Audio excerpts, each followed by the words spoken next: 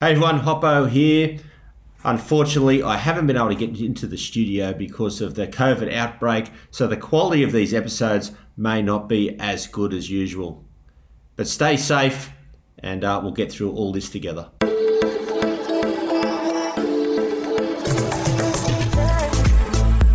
Welcome to Life's a Beach. I'm Bruce Hopkins, better known as Hoppo from Bondi Rescue. Each week I'll be sharing some stories, the good, the bad, and everything in between. I'll be chatting to guests about their life experiences and giving our listeners an insight to the challenges we have faced in our lives. We'll share a few jokes and some banter along the way, and hopefully our experiences will resonate with you. As the saying goes, while life's a beach, it can also be a bitch.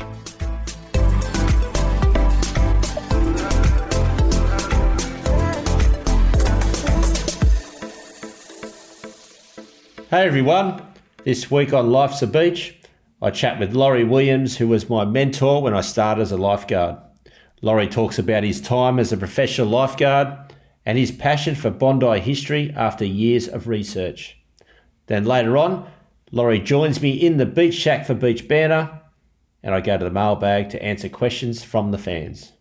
Now let's have a listen to my chat with Lawrie. This week in the Beach Shack, it's a pleasure to have Lawrie Williams, Lozza. He's was pretty much my mentor back in the day when I first started as a lifeguard. So welcome, Loz. It's very kind of you, mate. It's good to be here. Good to have a chat. Always good to have a chat with you. Well, mate, all the people have watched Bondi Rescue over the years, and I thought we'd go back to the start. When it was lifeguards at Bondi started, and work our way through with the history and up to where Bondi Rescue started. So why don't we start, go right back when the first lifeguard started in 1913. Well, it's pretty simple actually, because the volunteer surf life saving clubs kicked off in 1906, 1907, around that time, Bondi being the first volunteer surf life saving club. But after a few years, of course, they were only working on weekends, the volunteers, and around about 1912, the state government suggested to the local councils that they employ permanent lifesavers, they called them, to work on the busier beaches, being places like Cronulla, Bondi, of course, Manly. And a year later, in 1913, Waverley Council advertised for a permanent lifesaver, and Dennis Dinny Brown was appointed in October of 1913 and became our first professional lifeguard, if you like. He worked by himself. To give you an indication of what things were like back then, the sort of equipment they had was just they had reels, surf reels, but being that he was on his own during the week, he would have relied on members of the club being around, if there were any around, and if there weren't any around, then he would have winged it and swum out and performed those rescues. And that's just how it was for quite a few years. He was closely followed by Stan McDonald, who was also later known as the King of Bondi, mainly because of his feats in the water, rescuing people. He's probably our most honoured lifeguard, if you like. He's got 3 bravery awards, 2 of which were rescues performed whilst there was a shark in the immediate location. So they're pretty brave men back then. And their numbers weren't great. So, they relied on, there was a lot of personal courage, but they relied on good communications with the locals down there to back them up, give them support when they needed to. Our numbers sort of gradually increased over the years. Bronte professional lifeguards didn't come on board until the early to mid-1920s, and I think Tamarama probably late 1920s to early 1930s. But that's the history in a nutshell of where they started from anyway. Oh, mate, that's good. And back then they had the piers, didn't they, off at Bondi? So in 1928, the government saw that there was a massive influx of people coming down to Bondi. So, crowds at Bondi of up to 50,000 people that we know now, that's nothing new. And the building that they had there at the time, which was a timber structure called a castle pavilion, couldn't cope with the numbers. So they, in 1928, built a new pavilion, the pavilion that we know now. And there were two piers coming out of that building. What the piers were a means of people going underground, avoiding the traffic in front of the pavilion, women and children on one pier at one end, and men coming out of the other pier on the other end. Look, they didn't last long. They went down as far as the high water mark. So, they were quite an imposing structure, and you used to be able to walk along the top of them. It was somewhat of a lookout. And on the northern pier, they had the shark bell, which I believe back in those days was rung quite regularly. Come the Second World War, in 1942, the piers were destroyed by the Australian Army under instruction from the American Army, because there was a great fear that the Japanese would use them as an invasion point. That the Japanese had been quite aggressive right throughout the Pacific, and going back to Pearl Harbor in December 1941. So there was a great fear in Australia because of what was happening in Southeast Asia, that we were next. Right. We were going to be invaded. So they blew them up. Very little of them remains, except for the tunnels, of course. Not much left, only, the tunnels. The tunnels. With the pavilion, though, there's also like Turkish baths, and tell us a bit about what was in the pavilion back in those days. Well, it was a real one-stop shop, if you like. Its primary use was it was a place where people could get changed. There were cabins that they could hire. There were lockers they could hire. It was segregated. You could hire a towel, key to your locker, and bathers, because the bathers were made of wool, so no one wanted to go home on a tram with a wet woolen costume. There was a theatre, there was a ballroom upstairs for dancing. There was a fine dining room upstairs, a palm court that served soda and not alcohol. Downstairs we had the Turkish baths, which were a series of oversized bathtubs, had hot seawater. The seawater was piped up from the south end and discharged into the baths, and they were heated up. That was a Turkish bath, actually. And there was a gymnasium, and downstairs there was a large takeaway food outlet. So it served a lot of purposes, and it was just like it is today, very, very popular. And as you said before, the crowds were still big, but was it an attraction for people to come down on weekends? Because I suppose a lot of people never worked in the weekends back then, and they'd travel from Paddington and the city and come down. They did. They travelled from the inner city, and then from further out. We had one of the great mass transit systems with the tram, and there were regular trams coming down to Bondi. So there were thousands of people coming down via tram, because, as you could imagine, back then cars weren't exactly affordable. You had to have the wherewithal to afford a car. Even though the car park at the front was packed, most people came to the beach via tram. And yes, the crowds were, they were massive back then. The good thing being, unlike now, where there are people from one end of the beach to the other end of the beach, back then, there was a lot of civil obedience, which basically means that people respected the beach inspectors. They were these godlike figures, these bigger than life men, and most of them were in stature. And what they said went. So bathe between the flags meant bathe between the flags. And you didn't see a lot of swimmers down south. The only intrepid surfers or swimmers that went down there were local people. Most people were in the middle of the beach or up in the north end, swimming between the flags there. Now, Bondi's got a big history in Indigenous.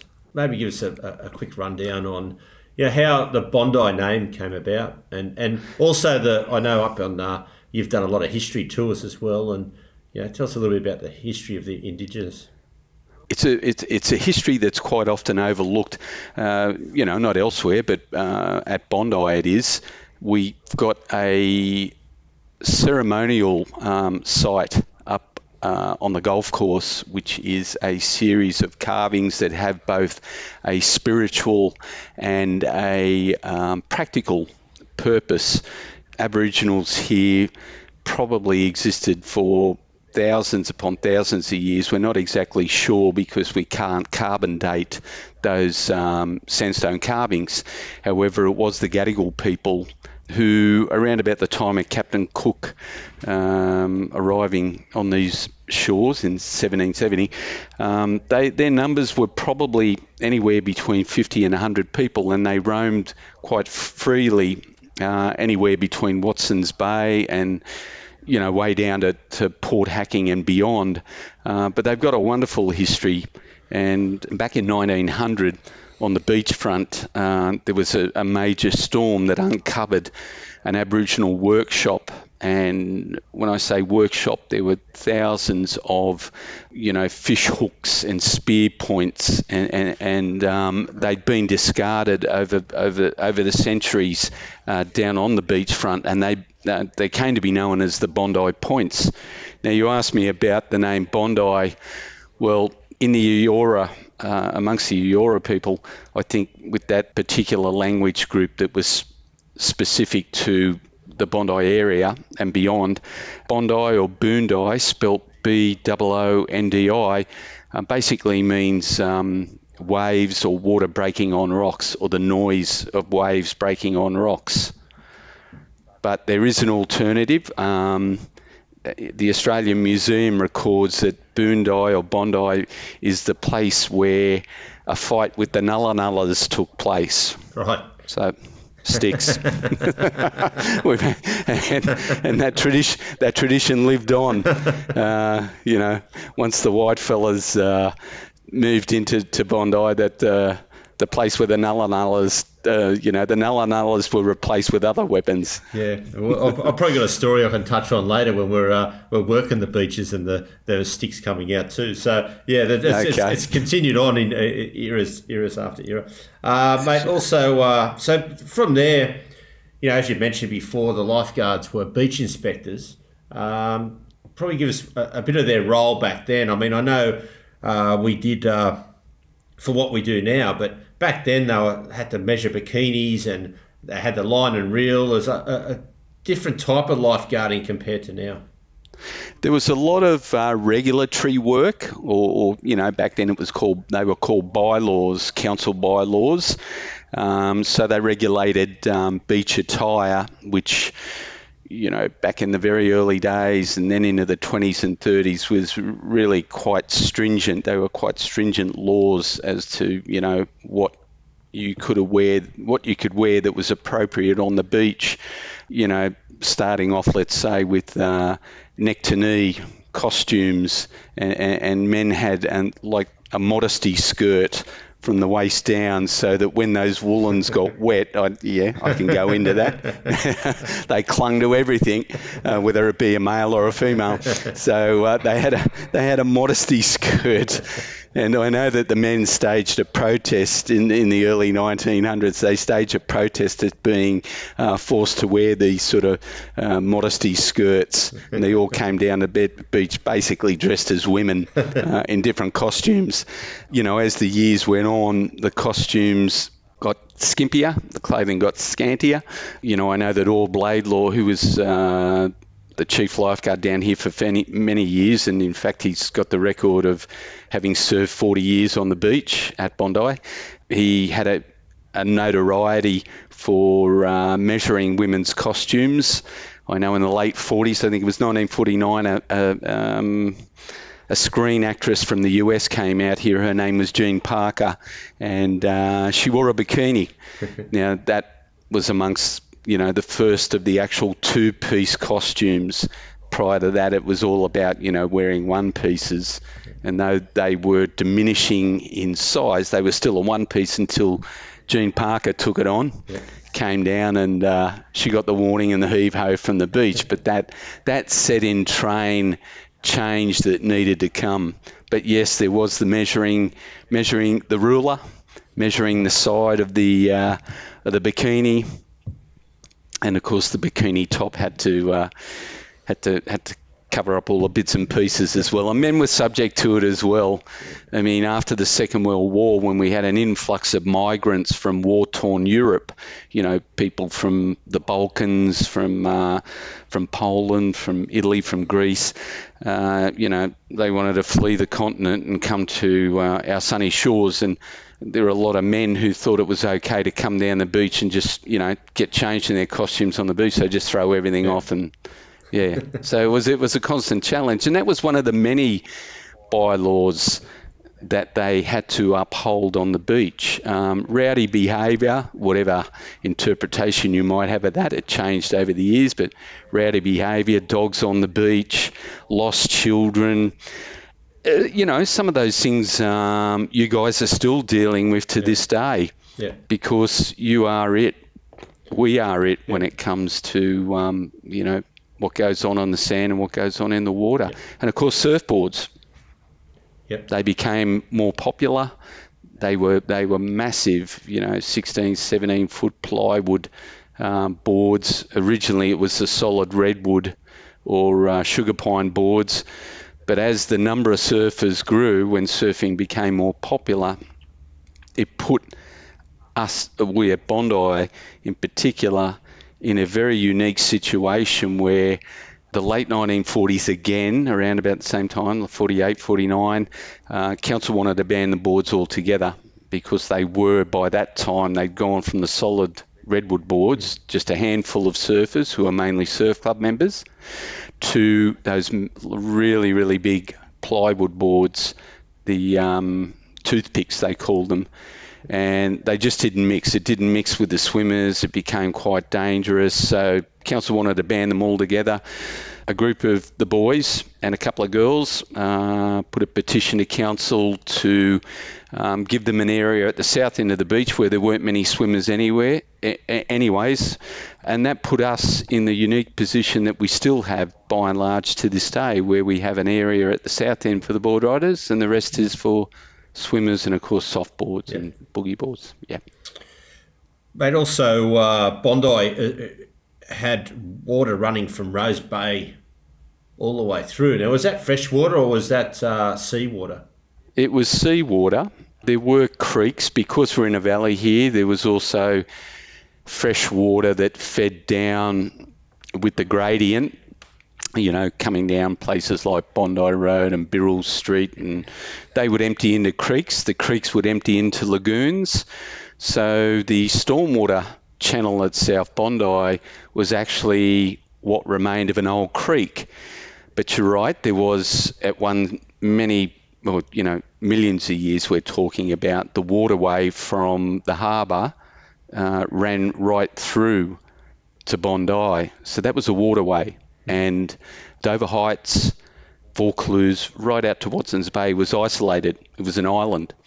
And gradually, with the depositing of sand by the river or the waterway over the years, we had that sand flat that goes through, which filled that waterway. And we're talking, transition of millions of years. So yes, it was. Mate, Bondi was nicknamed Scum Valley. When did that come around? I reckon it was in the 1980s, and it was the South Bondi board riders who gave Bondi the name Scum Valley, because we are in a valley down here, if you like. Scum Valley was just their way of defining who they were and where they came from. And when we say Scum Valley, it sounds derogatory, but they were quite proud of the fact that Bondi in the 80s was quite run down, still pretty strong working class roots, and they were really proud of that, and that gave them a lot of motivation. So Scum Valley was they were quite proud of being the children of Scum Valley. Mate, also the water quality was quite bad around that period, and I remember growing up as a kid surfing that there'd be sewage and raw sewage floating around, and you duck dive and come back up, you'd have to hold your breath that little bit longer because you didn't want to swallow anything that's bobbing around in the water.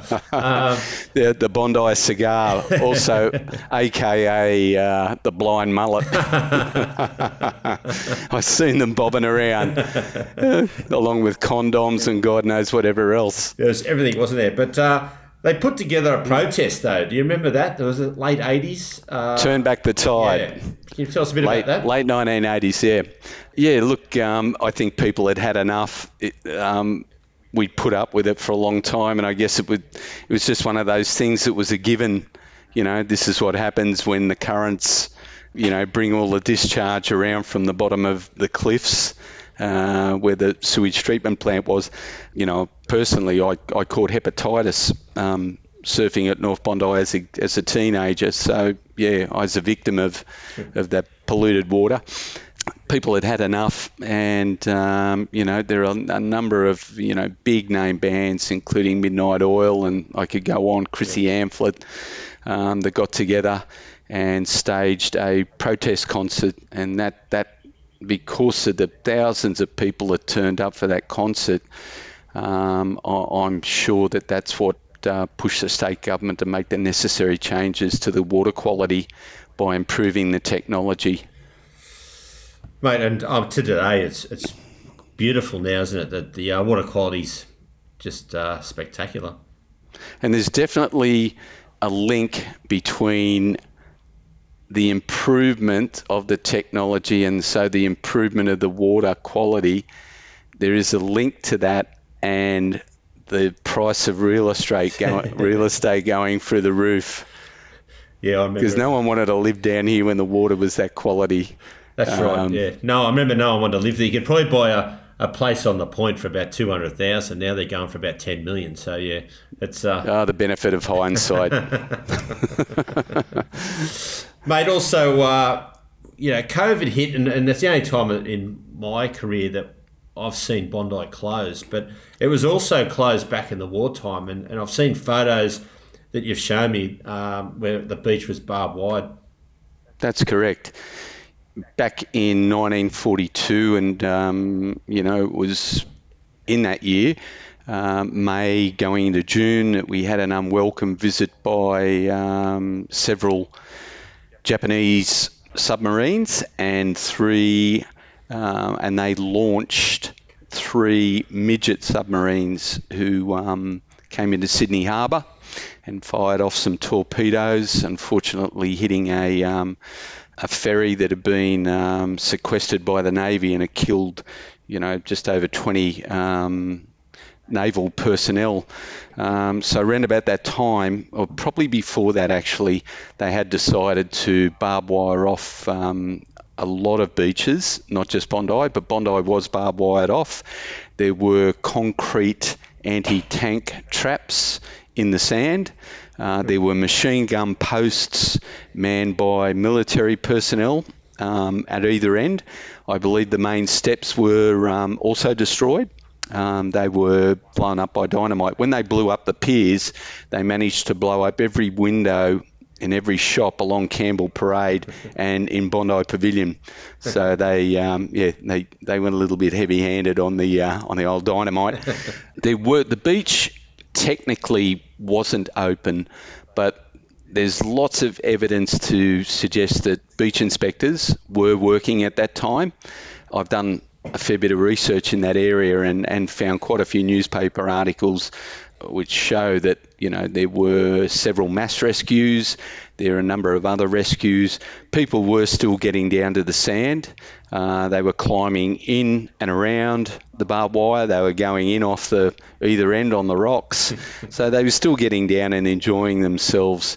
But apparently the biggest statistic to come out of the war years was first aid, and it was people getting cut up on the barbed wire trying to get down to the water.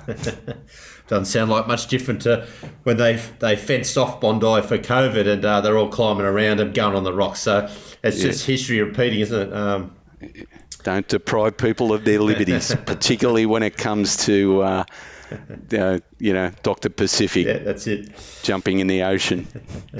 Well, mate, you mentioned how many rescues were going on. There's probably your most famous one, Black Sunday, back in the day. I mean, we've done a lot of rescues now, but our equipment is a lot better than what they had back then. So maybe run us through that day on Black Sunday. Well, I know that it has since been dispelled, the fact that many times they were saying that sandbank collapse. Well, sandbanks can't collapse. Dr. Rob Brander has openly stated that it would take a nuclear blast to collapse a sandbank. So it wasn't a sandbank collapsing. What had happened was, over that weekend in February of 1938, correct me if I'm wrong, I'm pretty sure I'm right. I think it was February 6th on that Sunday. That whole weekend they'd had a big surf running, and there was a disagreement between the head lifeguard, Tom Mara, the head beach inspector, and Orb Laidlaw, who worked under him.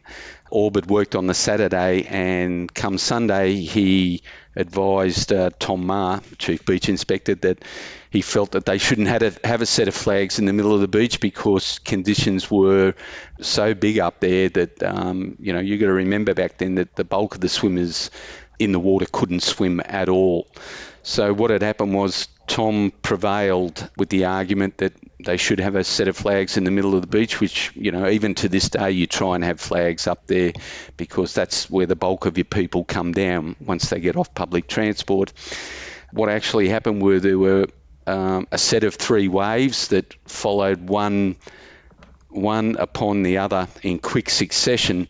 So the volume of water with those waves lifted the people on the sandbank so that they lost their footing. When all that water surged up the beach, when it all backwashed out, you had all those people who had lost their footing. That backwash took those people out into deeper water, so there was mass panic, probably in the vicinity roughly of 250 people in need of rescuing. Five men died on that day. They drowned, but lifeguards were at the forefront of organising the surf clubs. Fortunately, both surf clubs were about to have their afternoon surf races, so they had on top of the patrols that they had on the beach, they had a lot of qualified people down there, and they used surf reels, they used rubberies, the rubber floats that they used to hire out of McDonald's hire. They ran up there, Stan McDonald gave as many people as he could, many surf club members, rubber floats to throw to people so they could hang on to them. Surfboards were used. It was a miracle that with what they had, that they saved so many people. There were quite a few resuscitations amongst the people that were rescued, and as I said, unfortunately, 5 people did die on that day. Yeah, it was an amazing rescue from everyone, and the community coming together to help out was something that it still happens today. If we have a major incident, there's a lot of people around that come in and help out. And I think you know that from your experience, having worked in your early days one out, as I have done, that you rely on those connections, those local connections that you have, whether it's board riders, surfers, or surf club members. You rely on them for support just as much as they rely on you for direction. As the person managing the beach, you rely on them when things get tough. Well, coming to that, then you started your lifeguard career, 1978 was it? 78. Yeah. Tell us a bit the early days, and then we'll go into you were there when I started, and we'll into the 90s. Well, when I started, we were still carrying, a few of those leftover procedures from years gone by. For example, we still had reels on the beach. We never used them. We had rescue boards by that time. Rescue boards had come in to professional lifeguarding at Bondi, Bronny and Tamarama. They'd come in, we think, in the late 60s, early 70s. So it was more a ceremonial thing, and we were still every Monday having to go around and service these reels, oil all the moving parts, put the line back on where people had pulled the line off, cut the lines for whatever reason, washing lines at home. So every Monday was spent, there would have been half a dozen or more of these reels on the back of the beach. We also went around to the Merc, which is at the bottom of the golf course. It's a long way down on rusty, rickety ladders to service the life buoys that were kept in boxes. So the life buoys were attached to ropes. Again, the fishermen were constantly cutting the ropes, yet the life buoys were there for the purpose of rescuing fishermen in trouble. We had one there. We had one at the Boot. I think there was one somewhere else, but there were these leftover procedures that we were still having to do. My first year, we still wore a one-piece costume, albeit we did have a pair of white tennis shorts with the beach inspector badge over it, and it looked like a singlet top. But when we had to do a rescue, shorts came off. It's just a one-piece costume. Well, can you imagine the guys these days? One having the oil up the lines, and then also wearing that type of costume. Geez, it would be hard work. Well, you know how fashion comes around. It goes around in a big circle. It wouldn't surprise me if they actually took to the idea of wearing a one-piece. So any of you savvy entrepreneurs out there that can hear this, the one piece is on the way back in, baby. We might suggest that for the next uniform run to get the one piece. Yeah, I've still got mine somewhere in the vault. But yes, and the thing is, and this is going into your time on the beach in the very early 90s.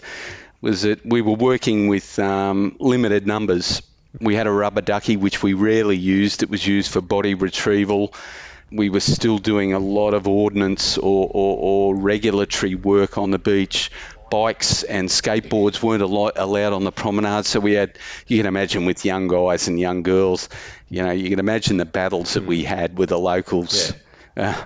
Be it their dogs on the beach or skating along the prom. Yeah, fun times. Ball games, massive. Yeah, massive in the day there. Punishing. And then the topless.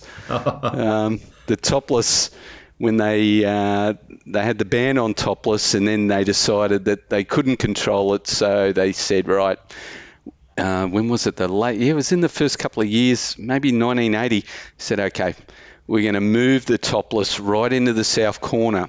And we had the stormwater tunnel, a stormwater outlet coming out. We used to call them the binoculars because they were two big holes in the wall. And they came out between the first and the second ramp, the stormwater did. So there was a massive channel that was gouged out by the stormwater, when there was a big discharge. And we had to ensure that the topless stayed on the other side of that. Now, the challenge was that you were allowed to go topless as a female on the south side of that channel, but you had to put your top on and walk all the way back to the middle of the beach to go for a swim between the flags. We had to spend our weekends roping. We had to rope off between signs, rope off an area so that no one went into the water, and what they were doing was going around us under the rope, diving in off the rocks. I think that in my career, the greatest decision that was made from up above was to lift the ban altogether. I can't tell you the amount of abuse I copped as a 21-year-old probably then. I learned quickly. Which we did. I mean, I remember I started, as you said, you're working on your own. I mean, Bronny, Tamarama, Bondi, you'd start at 6 a.m. on your own till about 9, and then the other guys had come on. So you had to learn quick. It was those days, and as you said, you had to know the locals, you had to know the board riders, you had to know the surf club guys, because you never knew when you needed the backup for them to help you. That's it. It was second nature, wasn't it? You like I knew all those guys and girls, and we knew that when we needed them, they were there. And there were many occasions when we did need them. And even if we didn't, we knew they were on the beach waiting to help if we needed that. And today we've got so much more staff. So I think we've lost that now. There's not as much to know the community because we've got enough people working and you can back each other up at work. Yeah, that art of communication, it's so important. Desperate times call for desperate measures. Mate, the other thing which was pretty big and probably the biggest thing that we've dealt with at all was the Olympic Games down at Bondi. And I remember it took, correct me if I'm wrong, I think it was over 6 months to build it, this massive 10,000 seat stadium. And give us a bit of an insight into that period. Well, we had to move everything. We were moved, our tower had been demolished. It was deemed as being unsafe, the old tower on the North Groin. We were in a site shed at that time, but we also had our office in the pavilion. But council had to move everything that we owned out of that pavilion, out of Bondi Pavilion. We moved into a compound down next to the skate park, and within that fenced compound, we had everything. We had, I think 4 or 5 site sheds that covered, change rooms, showers, you name it. We had sea containers to store our quad bikes, our jet ski, and then we had I don't know if you remember this, but we had 2 temporary towers on the beach. Yep. I don't think we ever set foot in those things. No, I don't think we did. Do you remember? They were scaffolded. Yep. And they were covered, they were covered over, but we had one on the north and one on the south side of the main arena. And then, of course, we had a site shed up at North Bondi, which was outside where the fitness area is today. Yeah. So, pretty amazing time. And I think what was the most surreal experience back then, we didn't really have that many rescues, but I remember that the gold medal match between the Australians and the Brazilians, we were in the site shed where we did our observations. We had a little radio going. We could hear the screams from the stadium, but we're having to listen to the actual coverage in a site shed, a couple of hundred metres down the beach. Yeah. It was surreal. Oh, it was surreal. And I interviewed Kerry Potthast, who was one of the women that won that. And she was saying that only if she knew that we were sitting in a shed just 100 metres away, she said she wouldn't even know that was happening, and the crowd that was in there was just enormous. And to this day, she comes down to Bondi every single year on the same day that they won that gold medal with Natalie Cook, and they sit and have a glass of champagne.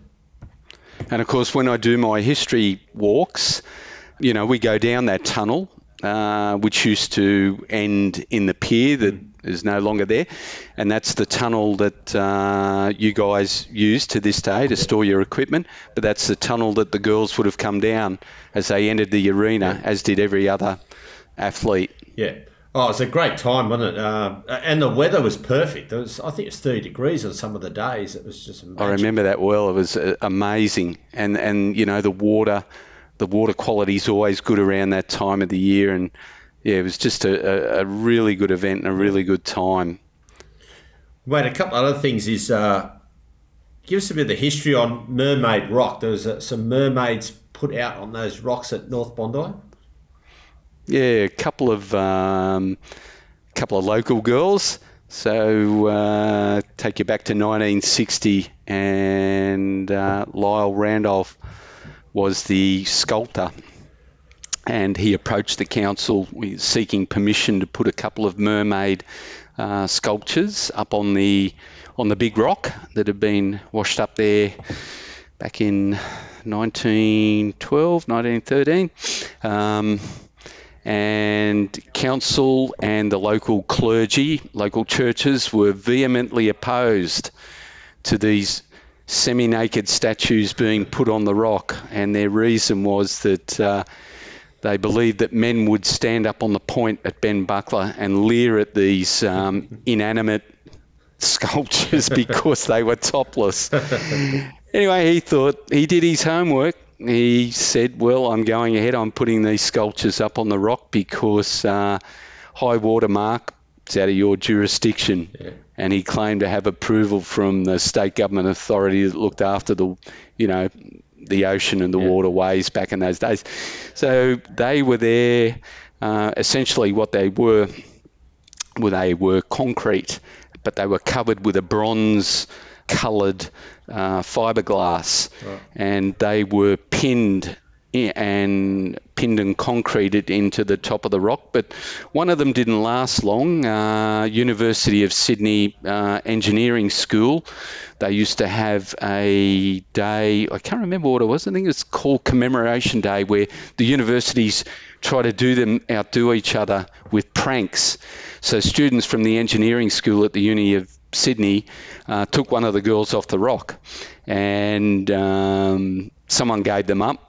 She was later found at that school, unharmed, of course, and not damaged.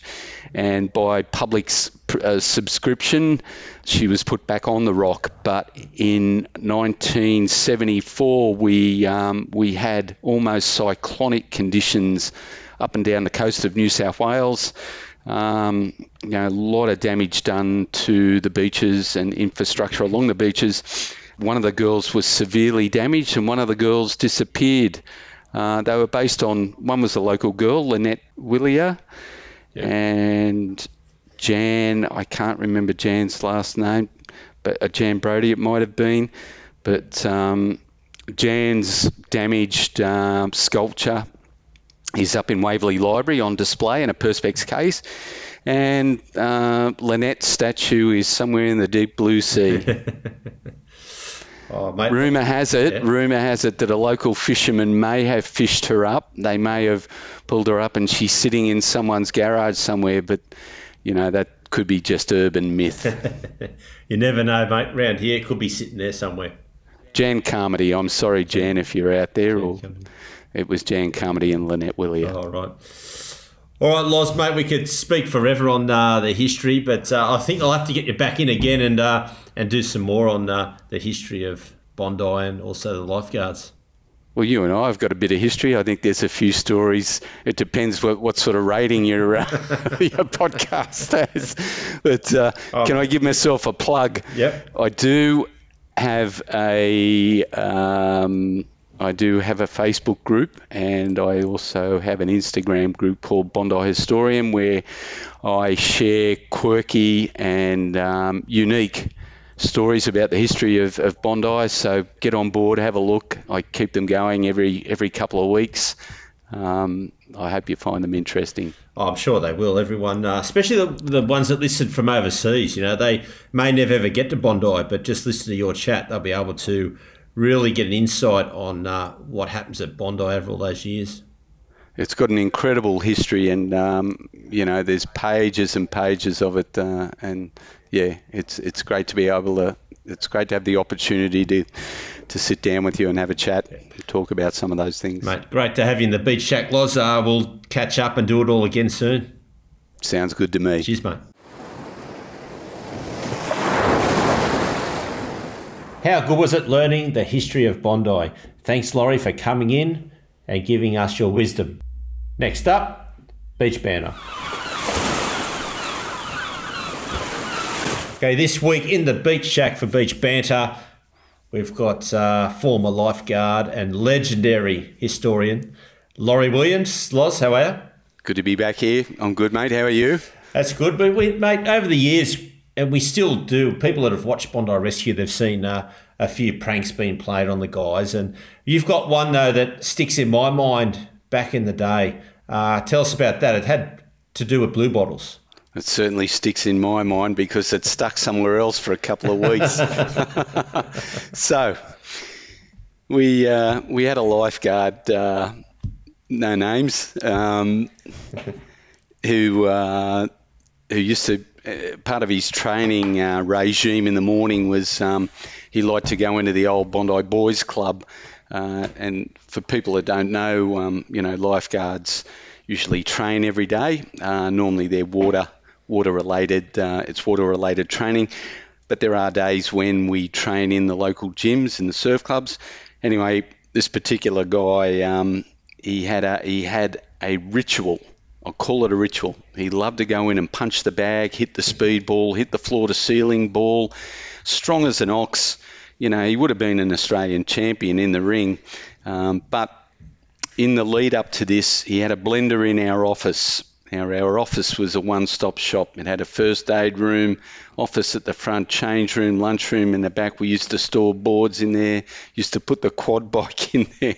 It's amazing what we did have in there. But he would religiously put milk into his blender, then he'd put wheat germ in, he'd put you name it, and he would throw it in there, banana, everything that you'd feed to livestock would be, short of hay, lettuce.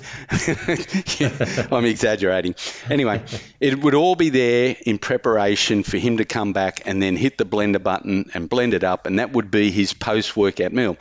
So, we were used to shit stirring each other, and you can testify to this, I'm sure. You're a victim and you're on the other side of it as well. I've caught both sides of it, yeah. You've been a perpetrator. So I decided to add some of our blue bottle solution. Back in the day, it was like Reckitt's Blue. It was a blue powder that added to whatever we added it to water generally. It would turn it blue. And I think I put a tablespoon of this stuff into his blender. So when he came back, of course, no one used blueberries back then, so that was no excuse. But I messed with his mix. Anyway, he sat on that. He came back. He copped it, he wasn't happy, but he copped it, and I let it go. We all thought it was funny at the time. We thought it was hilarious, actually, but he stewed on it. We didn't know he was stewing on it. So what he did was he waited until we had a whole heap of blue bottles get washed in. He then went down to the water's edge. He hand-picked a number of blue bottles. He cut the stinging tail off them. He dried them on a coat hanger, hung them up, dried them. He then threaded the blue bottle stinger into a needle. He then found a pair of my Speedos, which were blue. He threaded the blue bottle tail through the crutch of my costumes. The effect that had was that, of course, I had no idea. So I put these costumes on. He did it to 2 pair of my costumes. So, he wasn't going to miss me. And, of course, a nice hot day in summer, walking along with your Speedos on and your white lifeguard shorts, and suddenly you're getting this itch and you are just tearing your groin apart, wondering what's happened to me. Have I picked up some sort of sexually transmitted disease here? This is not good. And it got so bad with me scratching my crutch on the promenade that they had to tell me. And then they told me just how devious and how much effort he went to get to me for what I'd done to him. And I still haven't forgotten. Right, that's a great story. Yeah, it was a beauty. Like I say, it all these years later, and I still remember how, walking along and one of the guys tapping me on the shoulder, and it wasn't him. One of the guys saying, "Look, we can't let you do this anymore. It's dreadful. You're walking along, and you suddenly start scratching yourself." And needless to say, the costumes got binned. Mate, that's one of the greatest pranks I think that I've heard over the years. That's up there with Kerbox's commercial that they made him do, and he thought he was doing a Japanese commercial. But mate, that was a classic. Yeah. That's mate, the Blue Bottle story. That's a legend in itself. Well, if TV had if the show had been around at that time, they would have the ratings would have gone through the roof. Just filming me for 2 weeks. Walk along scratch. You're lucky you pick up the name Scratchy. Nickname.